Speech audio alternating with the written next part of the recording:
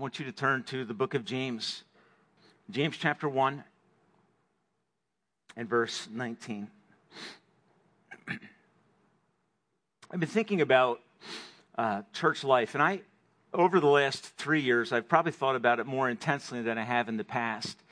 I've thought about, my own kind of shift in focus and not wanting to not be a pastor, wanting to stay in ministry, and wrestling with just some of the issues I was dealing with at that time, trying to sort it out in terms of how God wanted it to look in our church family. And then God, in His mercy, brought us to the place of a pastoral team. And people said, well, so how do you feel? And I said, really good. I feel blessed to have a team of people. I feel blessed to see more people stepping up and getting involved in ministry and us becoming more of the body of Christ. I thought from the introduction that I gave you last week that my introduction to the sermon really could be its own talk. I thought about the three images I shared with you of the body of Christ, or of the church, I should say, and I reflected on them through this week. And as I was driving, I actually had recorded them in my phone, and I thought, when would I share those things? And I guess now's the time that I would share those things. And Karen, where's Karen? It's right here, Karen, okay? It's right here in my pocket, all right? I thought about the three images that I gave you, and I started meditating on the impact of each image. So we know that the church is pictured by God's design as bride, body, and building. That's the way God wants you and I to, they're the metaphors, the word pictures that God uses so I can get my arms around what the church is to be. Not so that I can say, oh, okay, I have a clear understanding of what the church is. And here's my fear. We may have, as we talked about last week, good ecclesiology, doctrine of the church. But if you know it and don't allow it to seep into the practice of your life, it's irrelevant. So my question this morning is, as you think about the church as the bride of Christ, as you think about the church as the body of Christ, as you think about the church as the building of God, so what? The question becomes, what practical difference is that making in the use of my time, talent, and treasure? All of us having those three things. No matter what your age is, you have time, you have talents, and you have treasure. If the church is the bride of Christ, if it is the body of Christ, and if it is the building of God, the question that kind of nagged me, this was, so what? Okay, so I shared those facts with you, and you can go away saying, I know three pictures of the church. But if it doesn't at some level seep into practice, into my daily life and my daily relationship, not necessarily with the group as a whole, but with individual parts that God is connecting me with. And thinking about the body analogy, my thumb and my toe don't have a great relationship.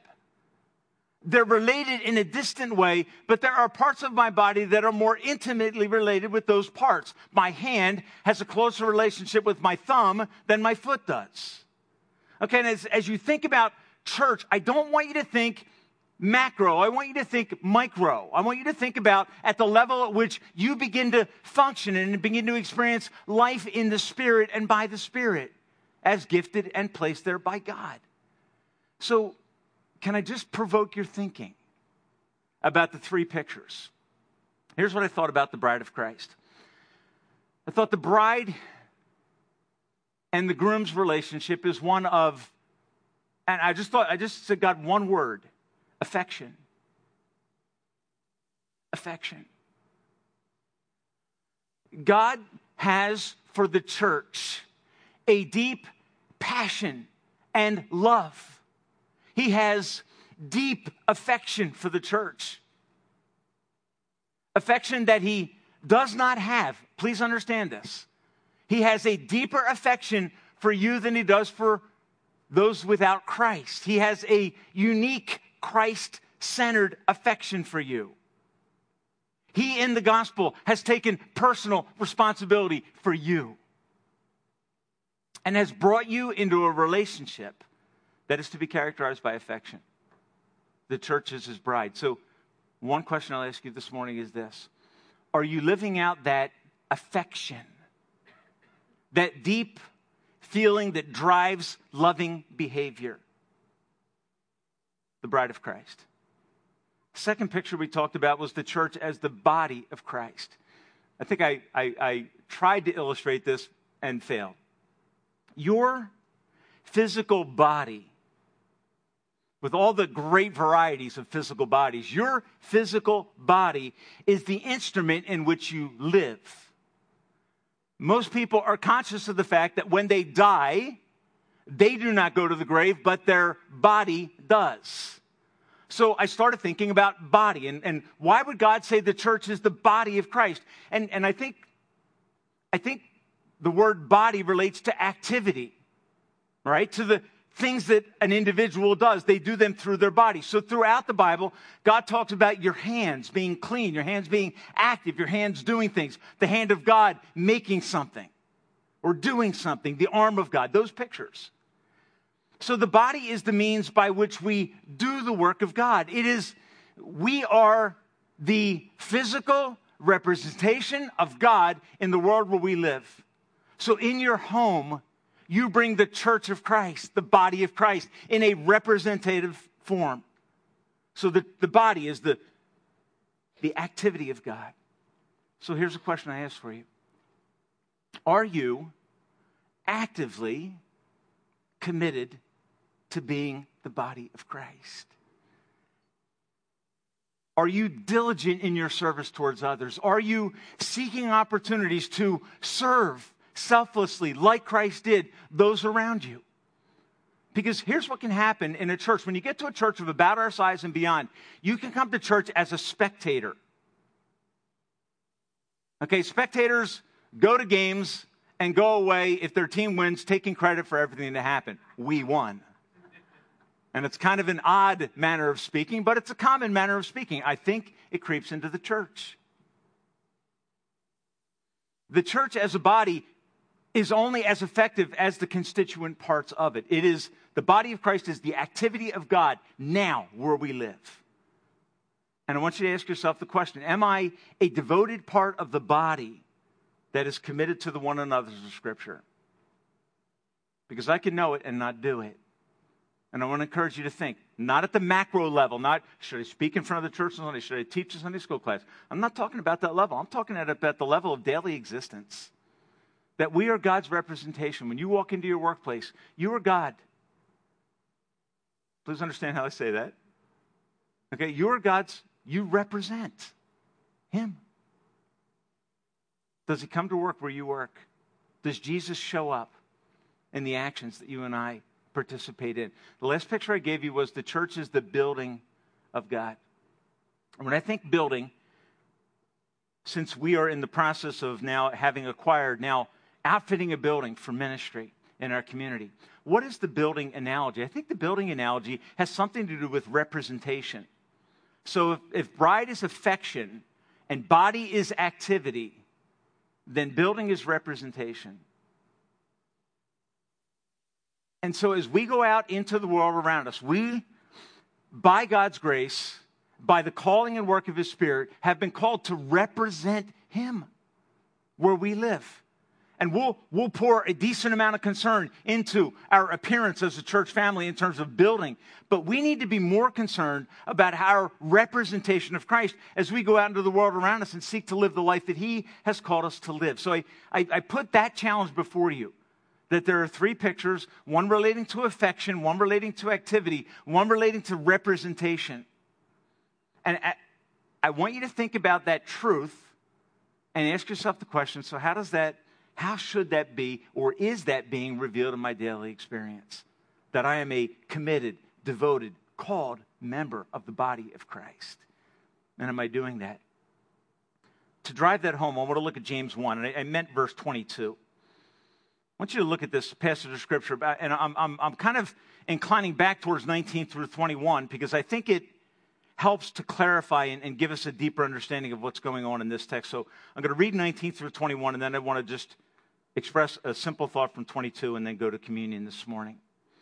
James writes, "My dear brothers," and what is there? In the dear brothers, there is affection. Okay, so James, as he writes, does not write as a teacher coming down hard or a coach coming down hard on a broken church. He's a teacher affectionately calling to others within the bride to activity. Take note of this. Everyone should be quick to listen, slow to speak, slow to become angry. For man's anger does not bring about the righteous life that God desires. And I think we can put in parentheses, for his people, his church. Therefore, he says, get rid of all moral filth, things that remain hidden in our lives. Drive these things out by the grace and Spirit of God. And the evil that is so prevalent, meaning I live in a world where opportunities for sinfulness are abundant. And the bride and the body and the building of Christ needs to be serious about confronting sin when it is present, individually and corporately. Because this moral filth distorts the affection. It destroys the activity and it defiles the representation of God through his church. So James very sharply calls us to listen. And then I think there's an implied call to response. It's very clear. He says then, and humbly accept the word that has been planted in you. And this is the work of the Spirit of God. He takes truth about Jesus, plants it deep in your heart, and begins to express it through bride, body, and building. That's his aim. Not for knowledge's sake, but for activity's sake, and affection's sake, and representation's sake. That's what he's doing. Accept the word planted in you. And I love the next phrase. And this did not stick out to me till about a month ago in the teen Sunday school class. Receive with meekness, humbly, God, please teach us. And then here's what he says. That word can save you. I thought, how can the commands of God, the teaching of God, because he's talking to the church, he's talking to those that are already part of bride, body, and building. So the saving he's talking about here has to be different than the saving we talk about in salvation. When we place faith and trust in Christ, acknowledge our sin, we are, by the grace of God, rescued, saved. But here he's talking to believers about how they can save their life. And that perked my interest. Is it possible that we as Christians can waste our lives? Yes or no? Yes. Well, then wouldn't you think that the antithesis of that could also be true, the opposite of that? That if I can waste my life, it also means by the grace and power of God in my response to truth, I can save my life. And I looked at the teenagers that day and said, I've never thought of this. What does it mean? It means the experience of your life, the affection of your life, the effect of your life, the activity of your life can literally be rescued from what? From the destruction of the evil one who wants to lead you astray from the word of God by being God ignoring instead of God listening. He wreaked havoc in my life for 3 years because I wasn't listening. Did I know him? Yes. And the reason I know I knew him is because those 3 years were 3 years that I regretted deeply in the process. The Spirit of God not letting go, calling affectionately, wanting me to be his representation, affection, and activity. It's not fun to walk away from God. And what I'll tell you is if you know him deeply and personally, it's impossible. So maybe you're at a point in your life where you're tempted to walk away. I have two words for you. Good luck. Good luck. If you're his child, he will not let you walk away without seeking and pursuing you. And it's how you know that you are his. Because that pursuit of God, that affection for a person who is part of his bride is unbreakable.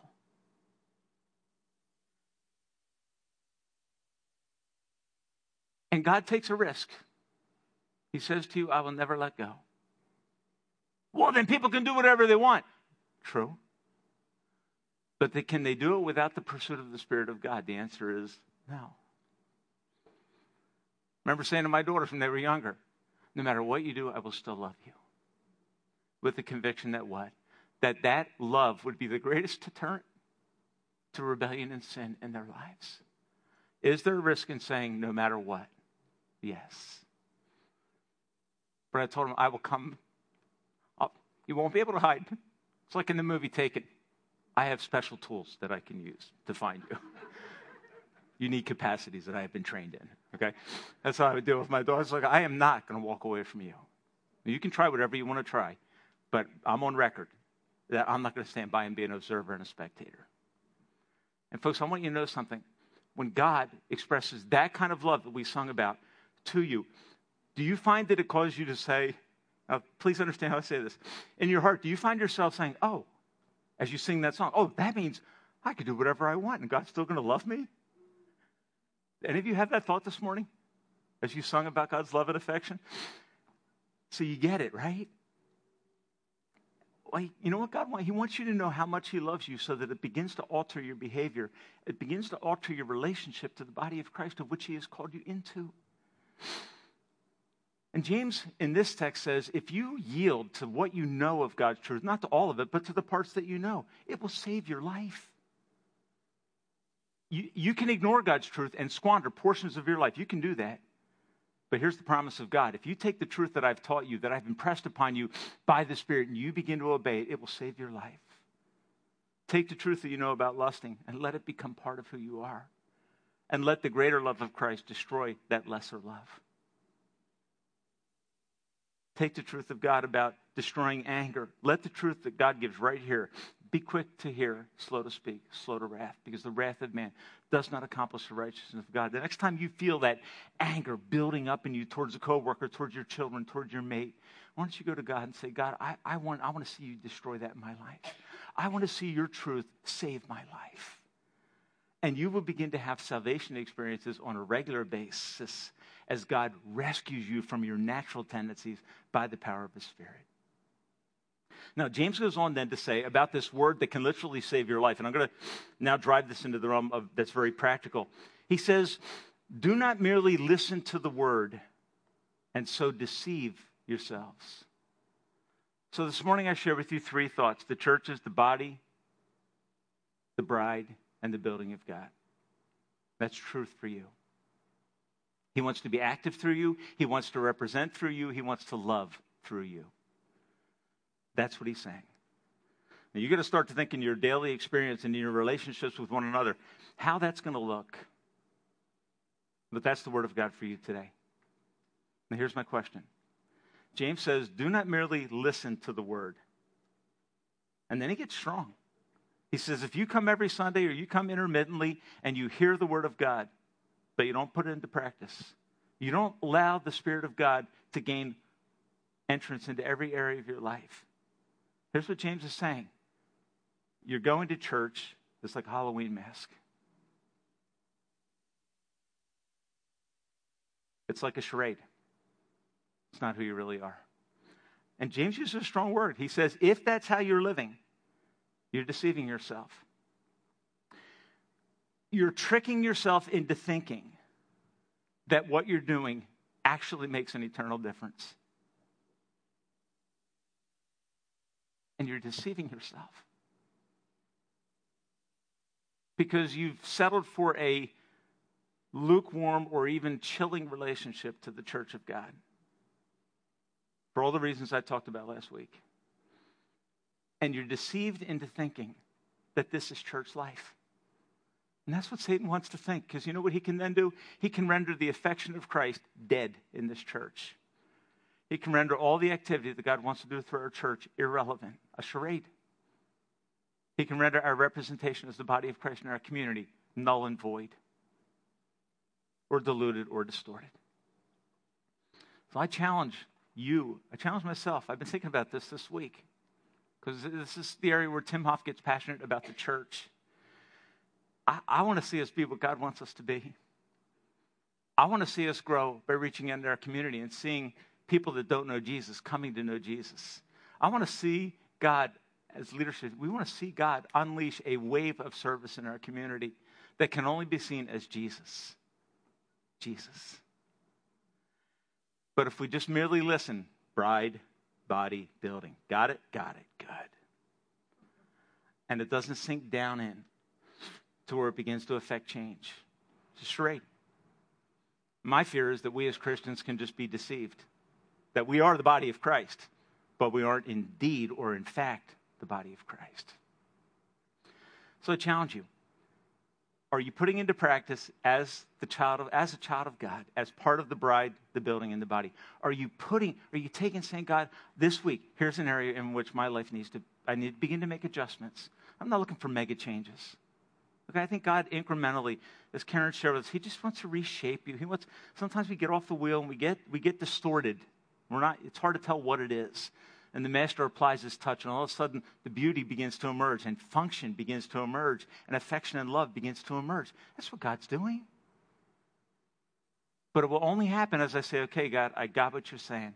My life's changing this week or today.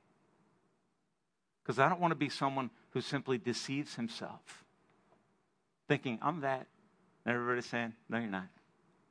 Or God, more importantly, is saying, no, you're not. This morning, as I was getting ready, I used a mirror.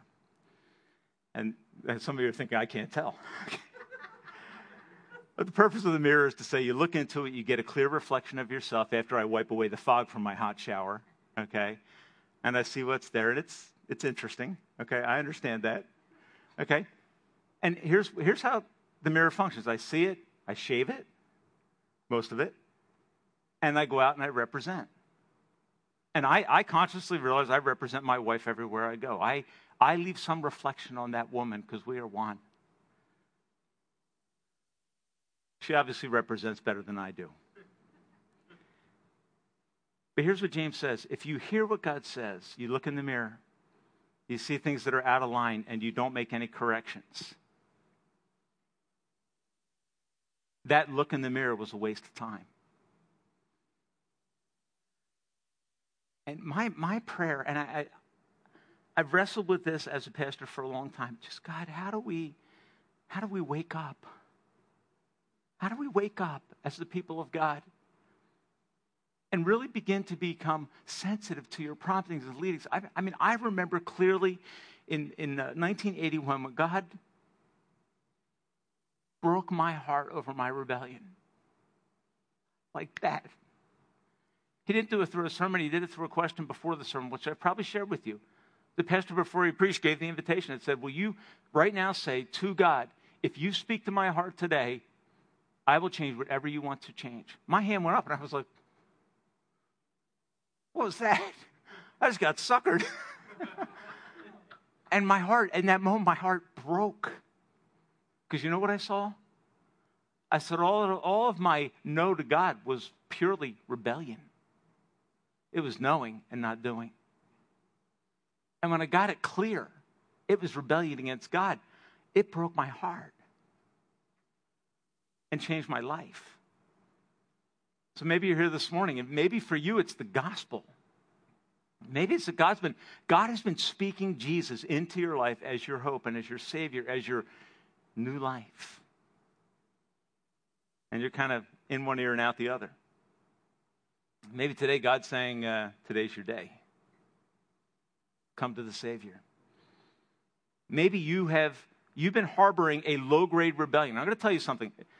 Like I got the Ben Carson issue, okay? My story's not horrible. Okay? It's not horrible. But when it hit me what I was doing, I realized, and we said this in parenting classes, willful rebellion, that's what I say to my kids, willful rebellion will be confronted. I don't care if it's dropping a cotton ball down and letting it hit the floor. You understand the point? Willful rebellion. It's not the magnitude of what's happening, because one day it'll be, I'm going to go out and hang out with people I don't want you to hang out with. And I just want you to know, you have one obligation to me as your parent, and that is to listen. I won't tolerate willful rebellion. We need to come to a place in our lives as Christians where we say, God, I've got willful rebellion, and I need to confess it to you. I need to be broken. I need to see it for what it is. I've become a kingmaker, and the king is me, and I've crossed you out. And I want to challenge you this morning to listen to what God is saying about his church and to ask yourself the question, am I willing to step up and say, God, today, start with me. Today, start with me. I don't know what your issue is, but I know we all have them. I don't know what area of your heart right now God is pushing on and saying you've been listening and looking in the mirror and never changing, and you know it's wrong. You're deceiving yourself. And maybe today God wants to give you the freedom and joy that I experienced the day that he broke my heart with his love. And I realized it was against him and him only that I had sinned. And I confessed it to him and experienced a change. And I've been down that road a couple times over the years, and we all will go down that road by his grace. And I call you this morning. Don't merely listen. Don't merely look in the mirror and go away saying, I'm fine, when you got issues you need to address. We're going to come to the Lord's table this morning. And the Lord's table in our church is celebrated on a regular basis because the aim of it is to give us a chance to examine ourselves and then eat of the bread that speaks broken body and then drink of the cup that speaks blood of Christ, hope for sinners, blood of Christ, hope for sinners. And that every time you do it, you proclaim his death as your only hope until the day that he comes.